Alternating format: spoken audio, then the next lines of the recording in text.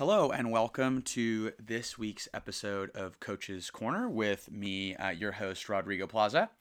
Um, this episode is going to be hopefully one of a series in which I take questions from some of our wonderful coaches working with our recreational teams here in Santa Cruz City. I wanted to create an opportunity for coaches to ask questions that they're having as they go through their season about really anything that they're experiencing, especially challenges working with young people, trying to teach the game, trying to keep morale high, and maybe their own personal experiences as well, trying to enjoy their experience.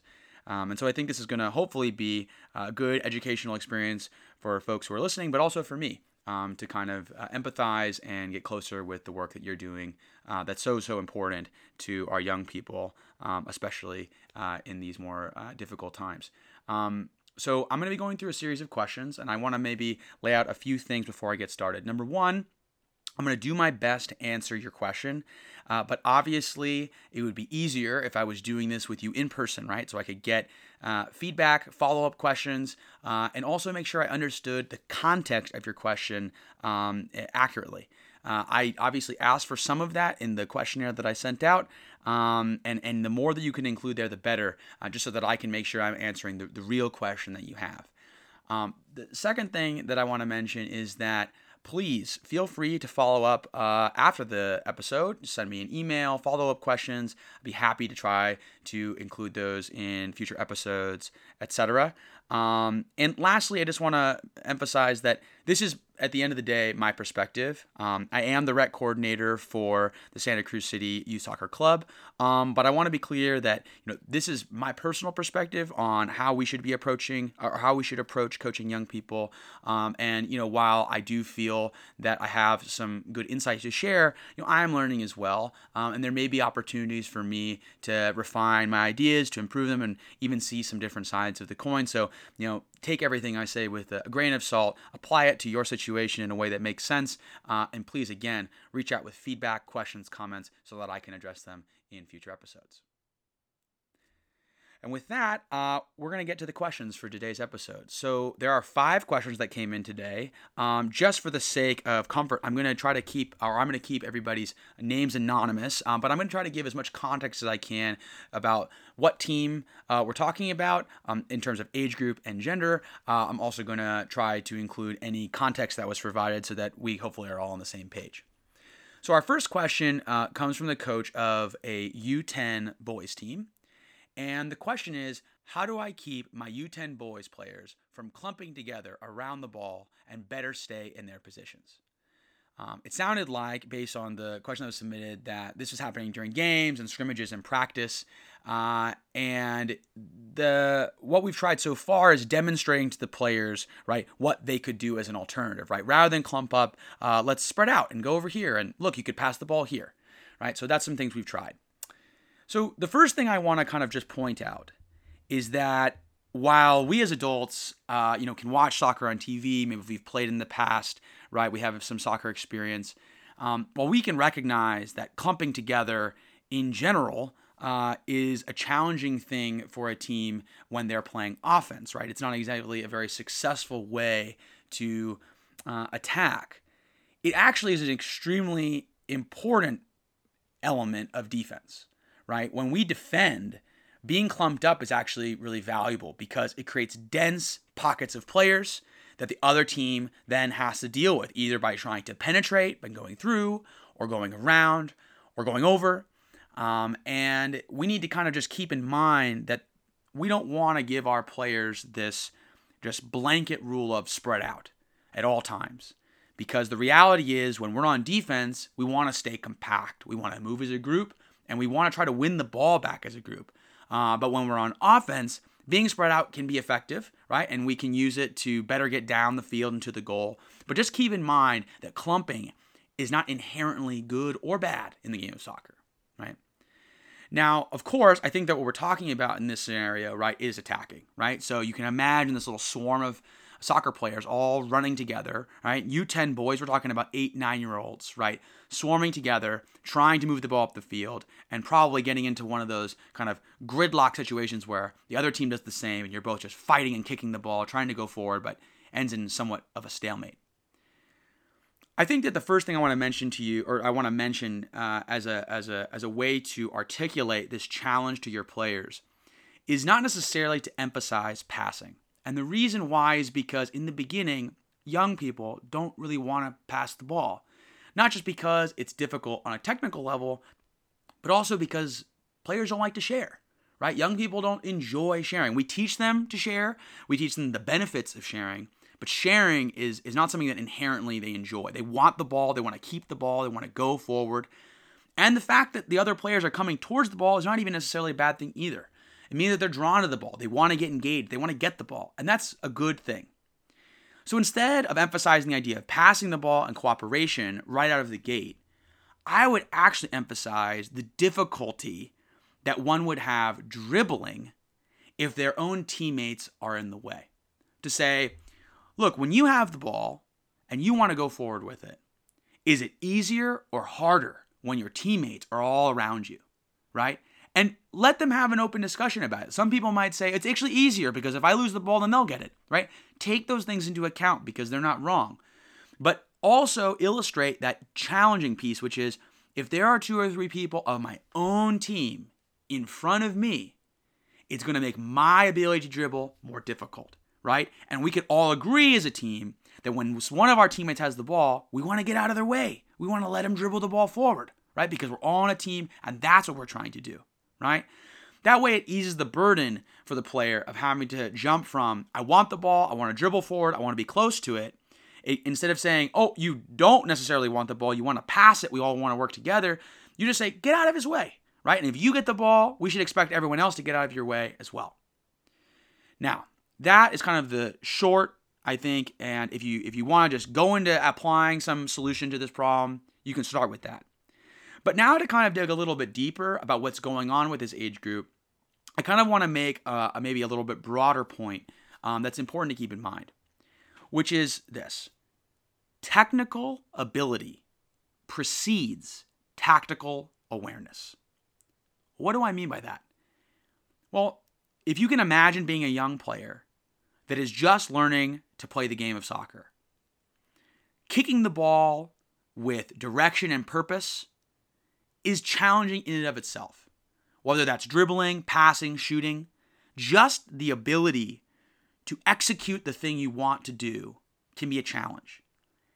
And your ability to execute that is going to take precedence over any kind of tactical awareness.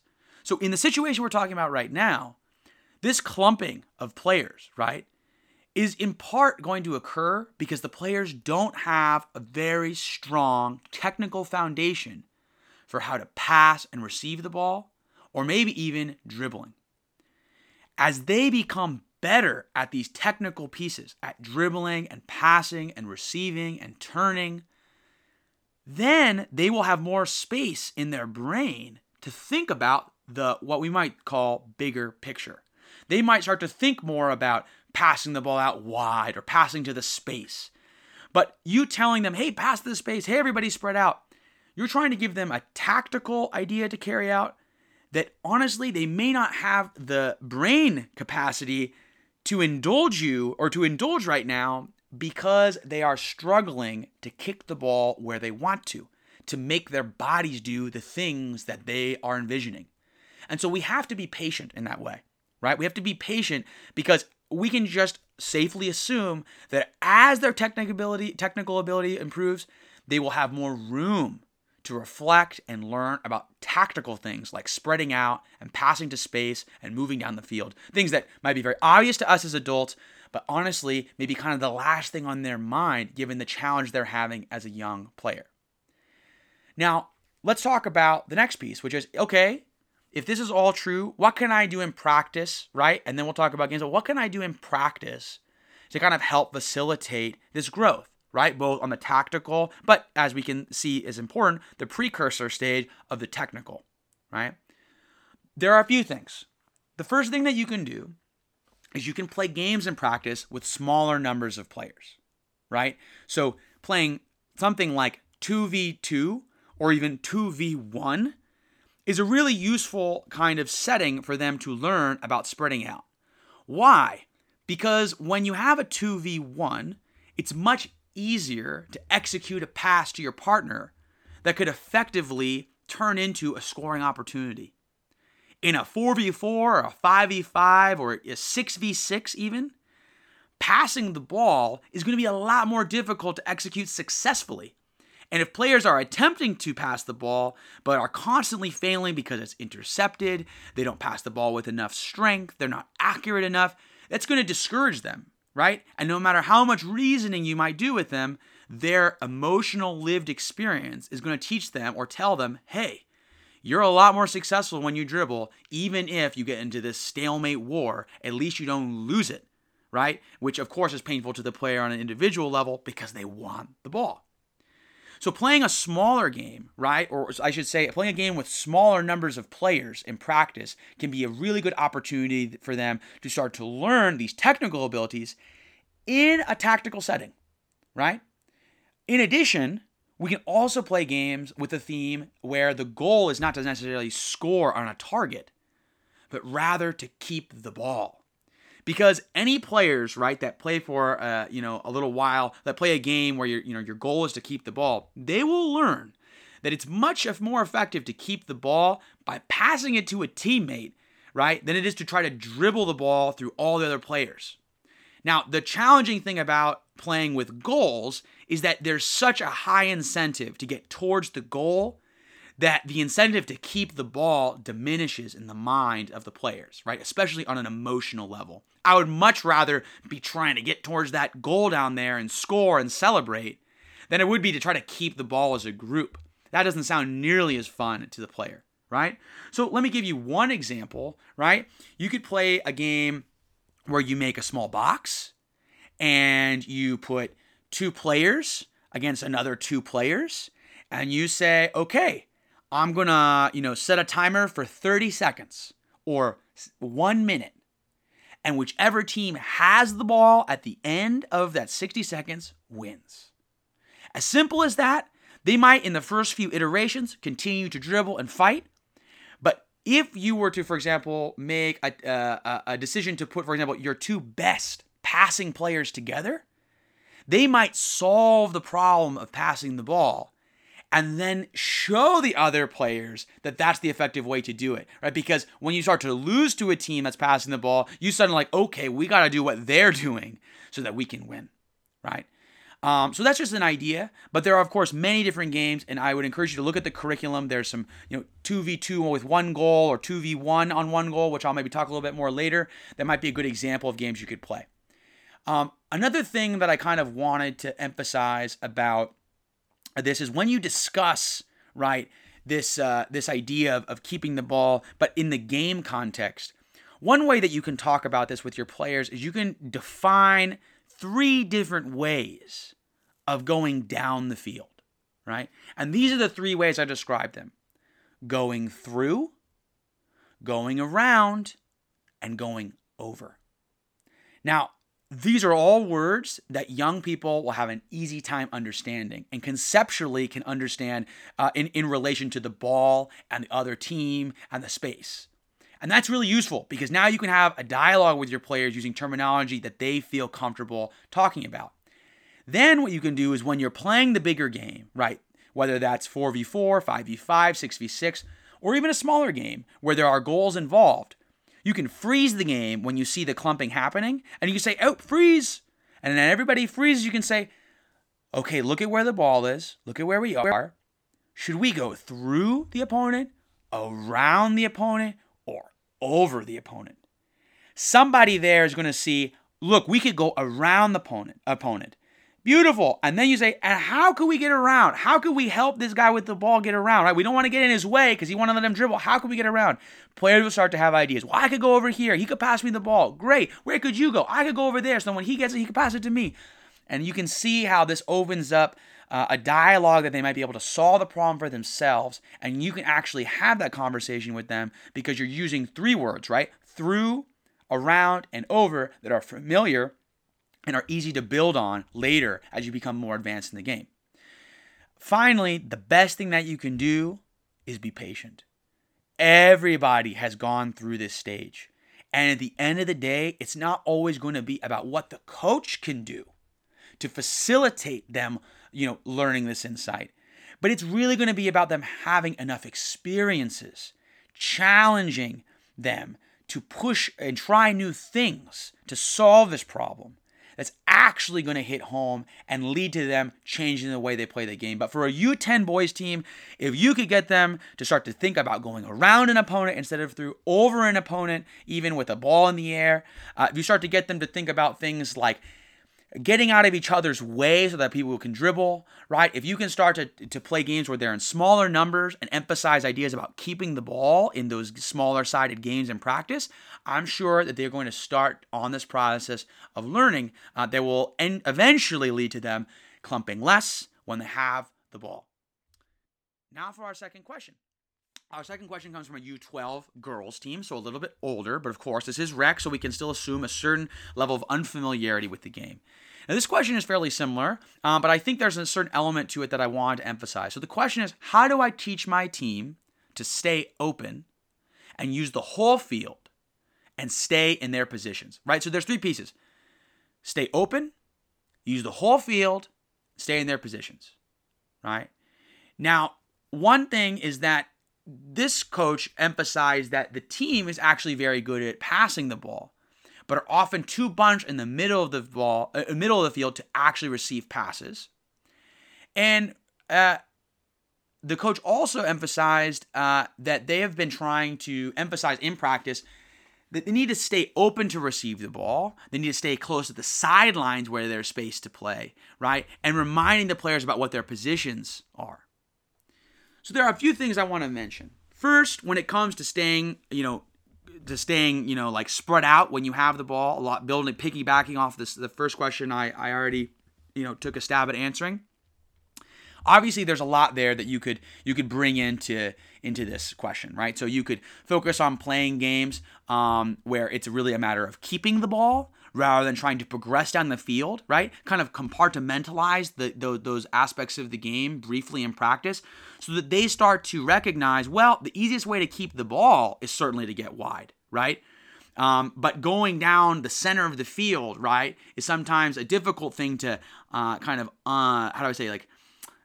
unwind because the emphasis on going directly to the goal as fast as possible is still in their mind. Going around sometimes feels like the long way, and they don't want to do that. But again, you can still emphasize those ideas to them. Listen, we're trying to go through, and we need to try to go around. How can we go around? And continue to use that same terminology in practice so that they start to get a sense and have this kind of thematic way of understanding what they're trying to do. The thing, though, I really want to focus on in this question, and hopefully, this doesn't omit anything that I could have done a better job with that I didn't cover in the first, is this idea of staying in a position. So the first thing I want to just kind of highlight is, again, being drawn to the ball is a good thing, right? Players wanting to get the ball, be close to the ball is a good thing, and we don't want to necessarily stifle that intuition. The second thing I want to kind of emphasize is that soccer is a very fluid game, right? And you kind of have to be careful what you wish for when it comes to asking players to stay in position. Even if you watch the highest levels of soccer, right? The professional, the EPL, right? The English Premier League. Even at the highest levels of soccer, some of the most effective tactical implementations involve players changing position, right? Going from an outside defender role to an attacking wing role and switching positions with another player. Now, all of that, of course, can seem and look coordinated, right? In that professional level. But understand that at the base, soccer is a fluid game, and when we engage with it as a fluid game, we're often much more successful than when we engage with it as a static game. Now, to that end, I encourage you to kind of think about the players on the field less as occupying positions and more so about occupying roles. Now, what do I mean by that? What's the difference between a position and a role? Well, a position, often when we use that word, what we mean is on a whiteboard, right? You are the right defender, the left defender, the central defender, the center forward, right? And we kind of draw them on a piece of paper there. But in the game, you would know that, sure, maybe the ball is coming down on the left-hand side, but if nobody else is there to get the ball, we would want the right defender to go get it just as much as anybody else on the field, right? Just because they're not on the left side on paper doesn't mean we don't want them to go get the ball, right? So what do I mean by roles? Well, roles have a lot more to do with what I might call the personality of the player, right? Some players have, and you'll see this, right? Some players' intuition, for example, is to stay farther back on the field, right? Kind of watch the game. And when the ball pops out or the other team starts a counterattack, to go run and chase it down and get it. Other players are drawn to the ball constantly. They want to run and engage in the battle for the ball, whether they have it or not. Other players like to stay forward and are always yelling, pass me the ball, right? So that they can get the ball and then go attack. But you're going to notice on your team that different players have different personalities. And those personalities often align with a role that could be useful anywhere on the field, right? Somebody likes to kick the ball hard and far, could be very successful in the back of the field because they could clear the ball forward to somebody up high to go score.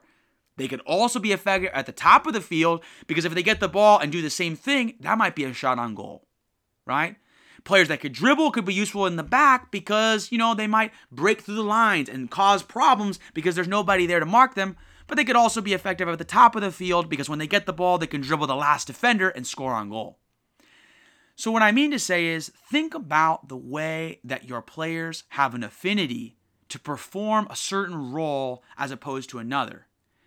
And rather than, and then in the game, right, when it comes to game time, think about putting them, sure, you can give them positions, right, because that might make them feel more comfortable.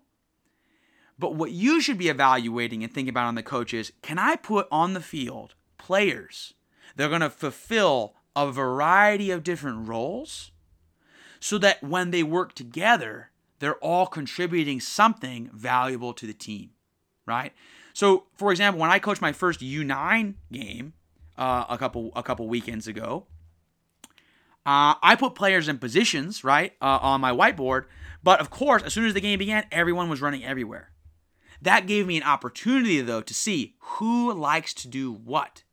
And in the following game, right, the game that happened on, because I happened to have 2 games that weekend, in the next game, I made sure that I always had one player that liked to play a more defensive role, one player that liked to challenge the ball, one player that liked to pass, one player that liked to, I kind of tried to include a variety there so that they could start to recognize, hey, this is what I do, and it's valuable to the team, right?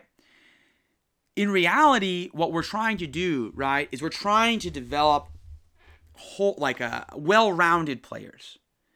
But the beginning to developing a well-rounded player is often letting the players do the things that they have a natural affinity to do.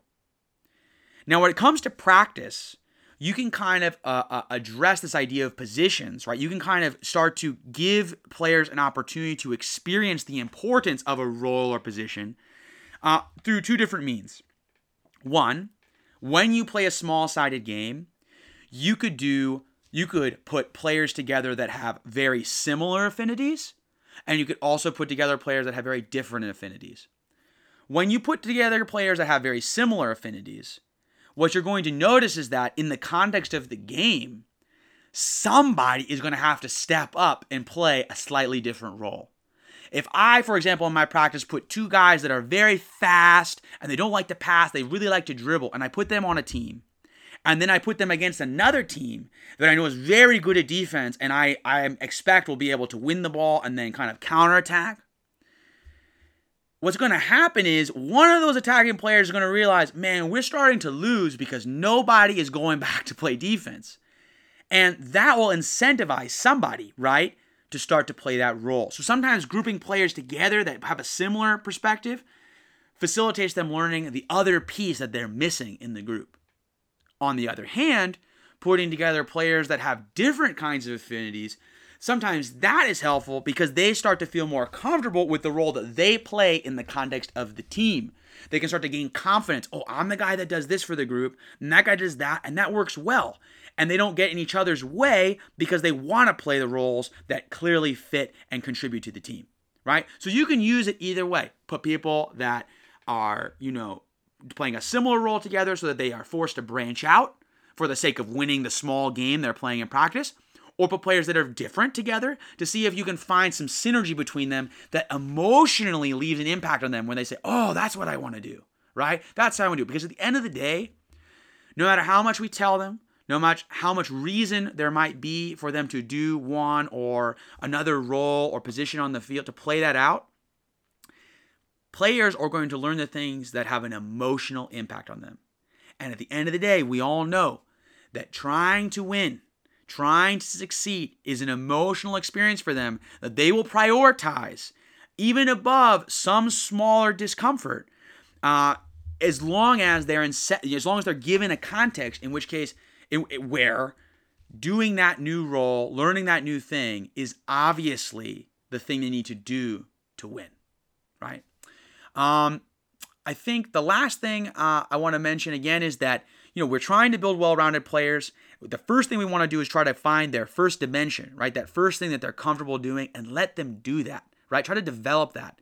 And then over time, find opportunities to kind of push them out of their, not push, but kind of give them opportunities to try new things, but usually because it's going to help them succeed, right? Going to help them win. That's what they want to do, right? So we kind of have to put them in times where maybe they're not forced to do it because we told them. They're forced to do it because the demands of the game clearly require. For my next question, we have another question from a U12 boys team, and we actually have two seemingly related questions. So one question was, some of our team is better at passing and trapping than others, and I've tried some small-sided games, right, to improve their ability, but with only limited success. Are there any suggestions for ways of working on passing, trapping, and moving with the ball?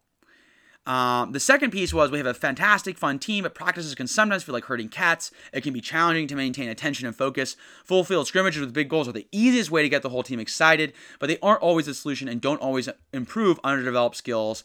Any suggestions? So I'm going to take these two one at a time. So the first one, right? Some of our team is better at trapping and passing, others aren't. How can we get at that, right? Because the small-sided games are maybe a little bit too difficult.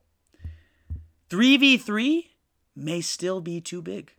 As crazy as it sounds, you might just need to step down to 2v2. And that's the first thing I want to kind of point out, right? Is you might need to go even smaller. I used to coach college kids, and my expectation is that we could, facilitate certain things at the 3v3 or 4v4 level. And while that was true of some things, that was not true of all, right? Some things, even for college-aged kids, were better learned in tiny micro environments like 2v2 or 3v3. And so you might need to step this down even further and really focus on 2v2. And if you're struggling with this on some level for at least some players, really focusing on that 2v2 is where you want to stay until they've had some form of mastery that gives you confidence they could bring it to the 3v3 level. But anyways, let's talk about some alternative things, right? One thing you could try is I have something that's kind of like a technical warm-up I do for some of my teams, even my older teams. And there's two things I like to do. One is passing partners, right? So when people show up, everybody wants a ball, they want to kick around, warm up. What I will do is say, get a partner, right? And pass the ball back and forth. And maybe I will start with them with some, predetermined distance, right? You're going to stand here and you're going to stand 10 feet away where the cone is. And then when more players show up, I kind of put them in those spaces. So now you're just passing back and forth. That's the simplest way to get them just passing the ball back and forth, right? Ideally, you would make partners based on ability, but often I make partners based on who shows up first, right? The second thing that you could do, right, or I guess I should mention, even with that, what you can do is slowly over time is you could say, hey, let everybody back up 10 steps and slowly kind of get it farther and farther away so that passing and that receiving is a little more challenging, right, and you're getting a better, more experience doing it at farther distances. The second thing I like to do is I like to play a game called horseshoes. So what you do is you have everybody separate into groups with a partner, so everybody has a partner, and You and your partner, let's say, get spread out about, let's start with 10 or 15 yards apart. And you put down a cone, right next to or in front of each partner. So there's one cone here, 10 yards away, and there's another cone. You and your partner are standing across from each other.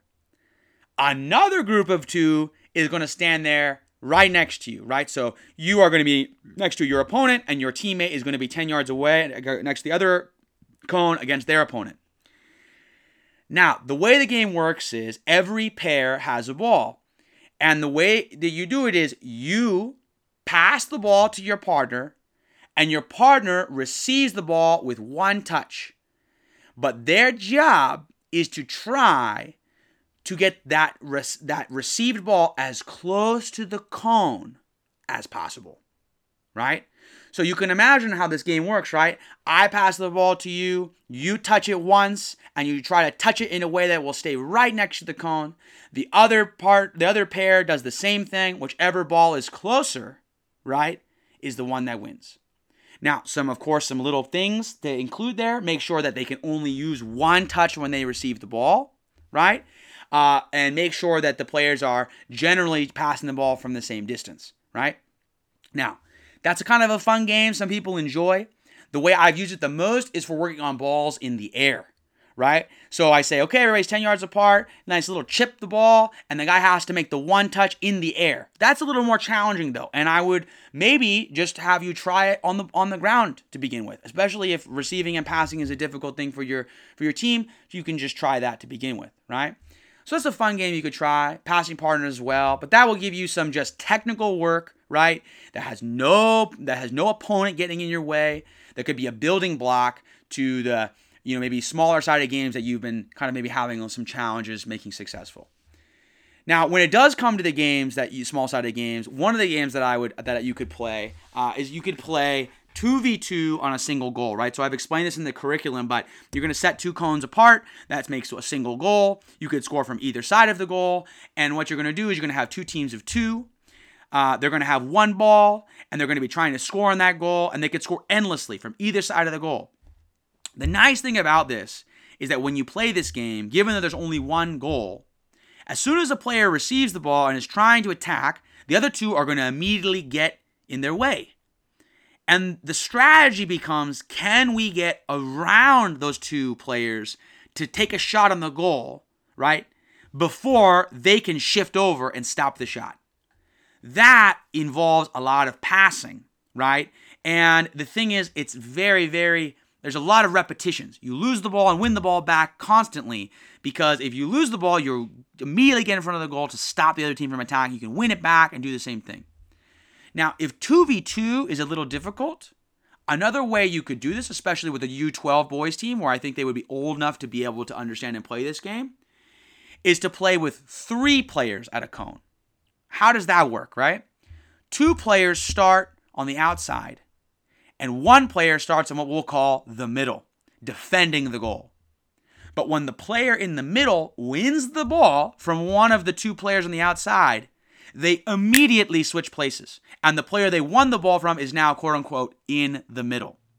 Now, the nice thing about this is that the 2 players on the outside are going to have even more success, because they're going to be going against 1 player now instead of 2. It's going to be a lot easier to pass that ball and find that angle to score, right? But nobody has to stay in the middle for very long, right? As long as they're tenaciously trying to win the ball.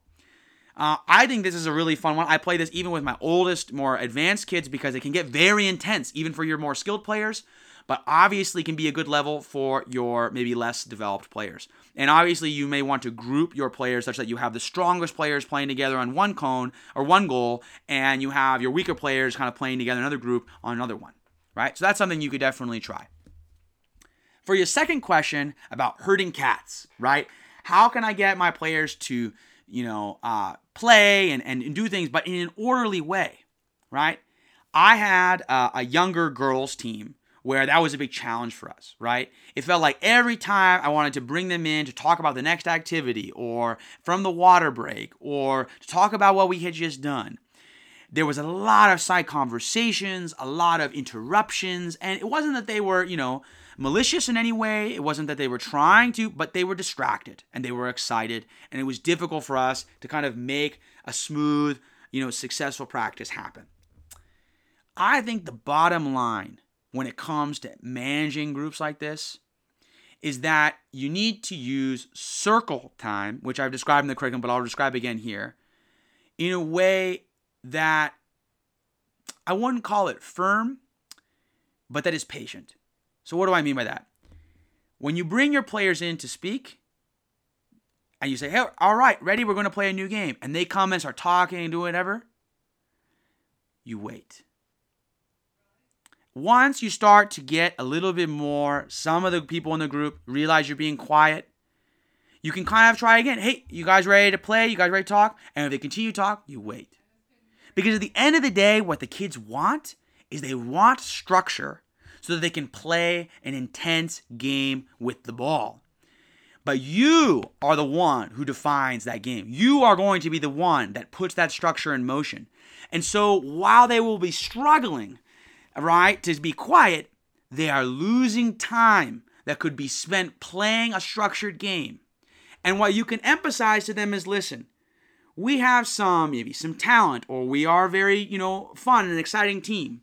But the thing that we need to work on as a group is transitions, right? Name the challenge, right, for them. Say, we need to work on transitions. And the way that we're going to do that is when we come together as a group, we need to see how quickly we can pay attention so that I can structure the next game and we can play.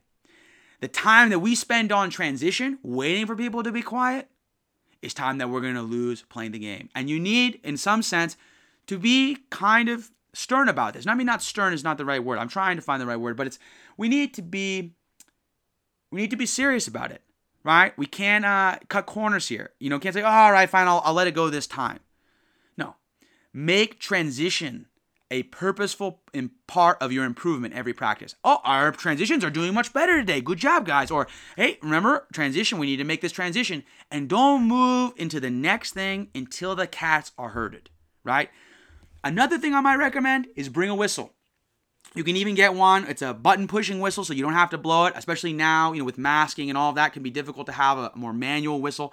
Get a whistle. And the reason why I say that is because whistle is often a lot easier. It's a lot more, it's a lot more distinct catalyst for starting and stopping play, right? When you blow the whistle, everybody hears it, and you can start to get a pattern recognition of, when he blows the whistle, right, and it says, come and bring it in, we all come in, and that's the beginning of our transition. When we have to use our voice, and it's always a matter of yelling loud enough that everybody can hear us, it's about, maybe we have to say it a few times in case people didn't hear us, but a whistle, you can be certain. Everybody heard you, everybody knows what's coming next. And so a whistle can be a good thing. So between those two things, right, have a whistle to help them understand, we are about to go into a transition, bring them into a circle, and wait until they are willing to calm down, to be quiet before you organize the next activity, right? Now, of course, if you have more serious problems with discipline, people causing trouble, breaking rules, that's a different story. But if this is just a matter of people trying to kind of keep their excitement, and be patient enough to get through 30 seconds of explanation so you can play the next game, then this is probably a way that you could start to address that. Finally, our last question for this episode is a question from a U10 boys team, and they want to know, do you have any tips for encouraging players or other teams to not run up the score, right? So, I understand first and foremost that when we go to the game on the weekend, right, and we lose 10-0, 11-0, right? Obviously, that can feel like a very frustrating, or even to some players, kind of devastating experience. But honestly, this is something where soccer can be a great development tool for principles that go far beyond the game.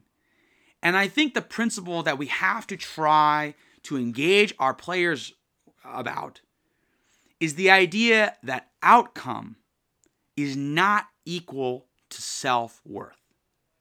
Just because you lose a game, regardless of how many goals, does not mean that you are less worthy as a person, as a player, right? And that is something that we really need to encourage for our players, right? Whether we're winning or losing. Just because we won by a lot of goals does not mean that we are masters of soccer and there is nothing to learn. And just because we lost by a mountain of goals doesn't mean that we're bad soccer players. We should hang it all up and that we somehow have failed in some way that we cannot change. It's important for players to recognize through the game of soccer that what our goal is to improve, to get better, right? And a lot of times in the beginning of seasons with teams where I might not have a good outcome, I remind them that this is a starting point, right? That this is probably the worst performance we'll have all season, right? Because it's our first. And I know, you know, we know that our goal this season is to improve, to get better, right? And I think that is the first crucial thing that we need to acknowledge is an important aspect of our role as a coach, to help them understand that outcomes are not equivalent to self-worth, right? Now, when it comes to, okay, sure, I'm going to work on that. But what can I do with this team that's, just crushing my team and making it very, very difficult for them to play the game? Well, in the reality, if in a rec program, in an idealized rec program, we would try to balance the teams in terms of talent and ability, right? In some way, right? We wouldn't do it by age group. We do it by skill level. But unfortunately, there are a few things that get in the way. One, age is the easiest proxy, and we don't have the resources to evaluate people based on their level of play.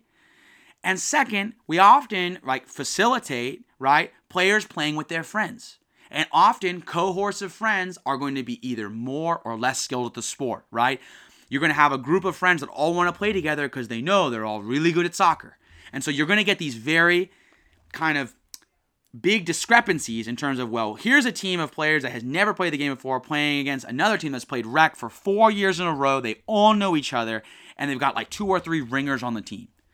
And the reality is, right, there's not a whole lot that you could do to kind of stop, to get the outcome to go the other way, right? And I think we just got to acknowledge that right up front.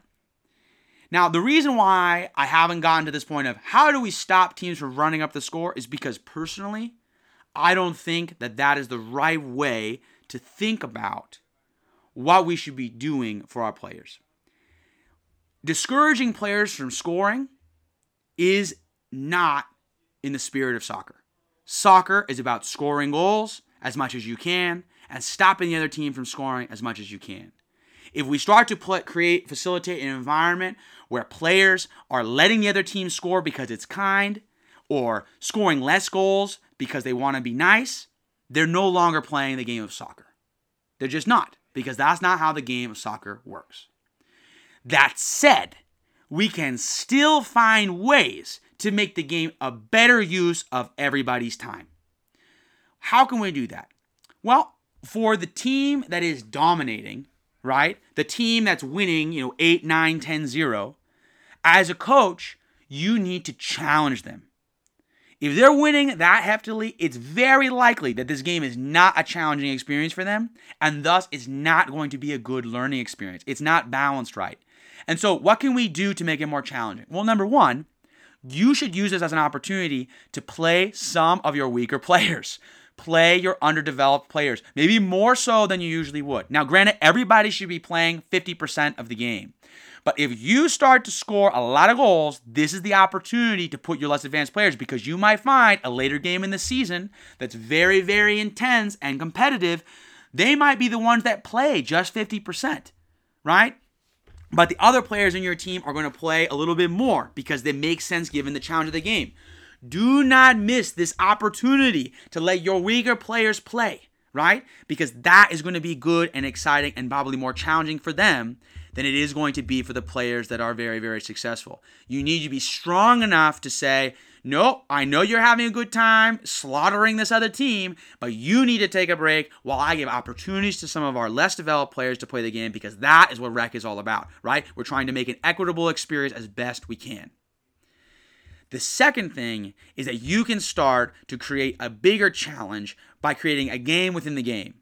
So you can say, okay, This is how we want to do it. I want us to keep scoring goals. But now, and this is one of my favorite challenges to give a team, I am going to only count goals that are scored with a one-touch shot. Right? So what does that mean? It means if I get the ball and I have to take more than one touch, I should be looking for somebody else to take the shot. I'm only going to count goals that happen from a one-touch shot. The beauty of this is that you are not just telling them, hey, don't score goals. What you're doing is you're incentivizing them to score a certain kind of goals, right? So maybe another way, you could say, oh, shoot from the outside. I want to see how many goals we can score from outside of the box. That's going to be our goal in the second half. Start to challenge them in ways that create, like I said, a game within the game. And if they start to work on things like shooting from outside, or scoring with a one-touch shot, which really is about facilitating a good pass so that somebody could take a shot right away, they're going to continue to develop. They're going to be using this as an opportunity to learn something new, right? To build on their skill set, right? Without necessarily contradicting the nature or spirit of the game, right? So there are many other ways you could do that, but try to find ways to incentivize more difficult scoring opportunities, because that will help them later down the road when they meet an opponent that maybe isn't so easy for them to dominate, right? So try to find a way to make it challenging for them. I would never tell somebody to tell their players to stop scoring goals. I don't think that that's necessary, because we shouldn't be seeing outcomes as inherently an indicator of our self-worth. We should be seeing development as the kind of principal thing that we're trying to do, and we should be evaluating ourselves not based on how we did today, but how much better we have done than last time, right? Now, for the team that is struggling in the situation, the team that's getting scored on, the important thing as a coach is to stay positive, right? Stay positive with your team, right? Maybe segment the game, right? Maybe make a game within a game, right? So how do I do that with my teams that are usually losing very badly? Well, I tell them, okay, we lost the first half, but let's see if we can win the second half, right? Give them a sense of rebirth in the second half, right? Hey, forget the first half score. We don't care. Yeah, we lost. That's fine. Now the second half. Can we win the second half? Second, if you're getting beat very badly, you need to focus on defense, right? You say, okay, guys, this is what we need to do. We need to stop them from scoring. How can we stop them from scoring? And let them have ideas they can try out. Say, this is our opportunity to try out different things that will work on defense. How can we do that? And the funny thing is that this is a great example of where getting clumped up a little bit every now and then is going to be valuable.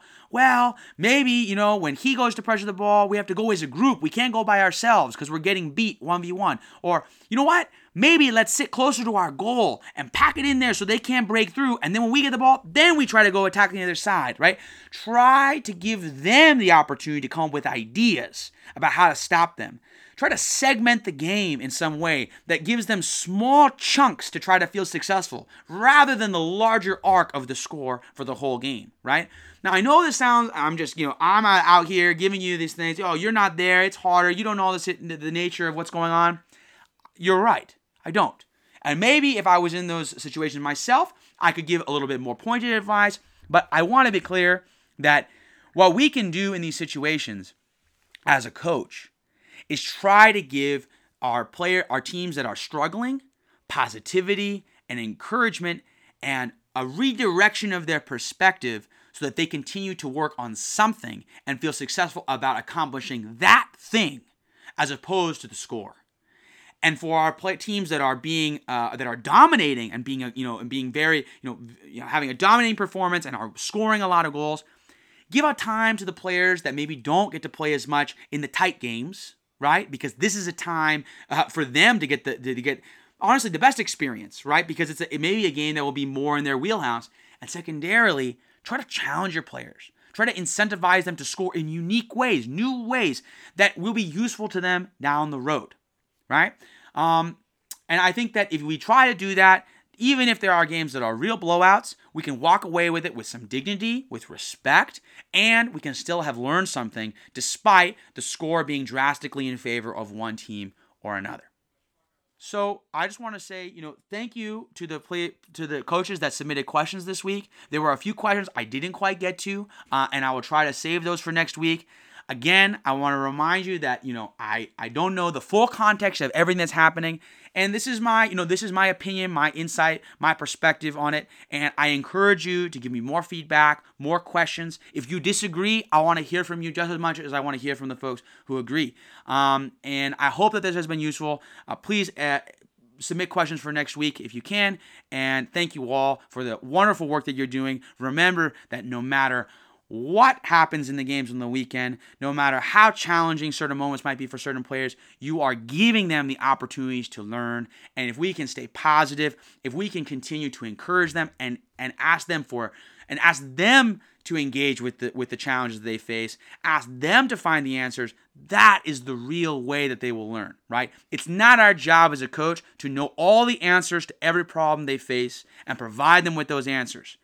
Our job is to facilitate an environment where they experience challenge and then provide an environment where they can reflect on that and try things and find success that they can take ownership on their own and carry with them not only into next week's practices, but into the environments outside of the game.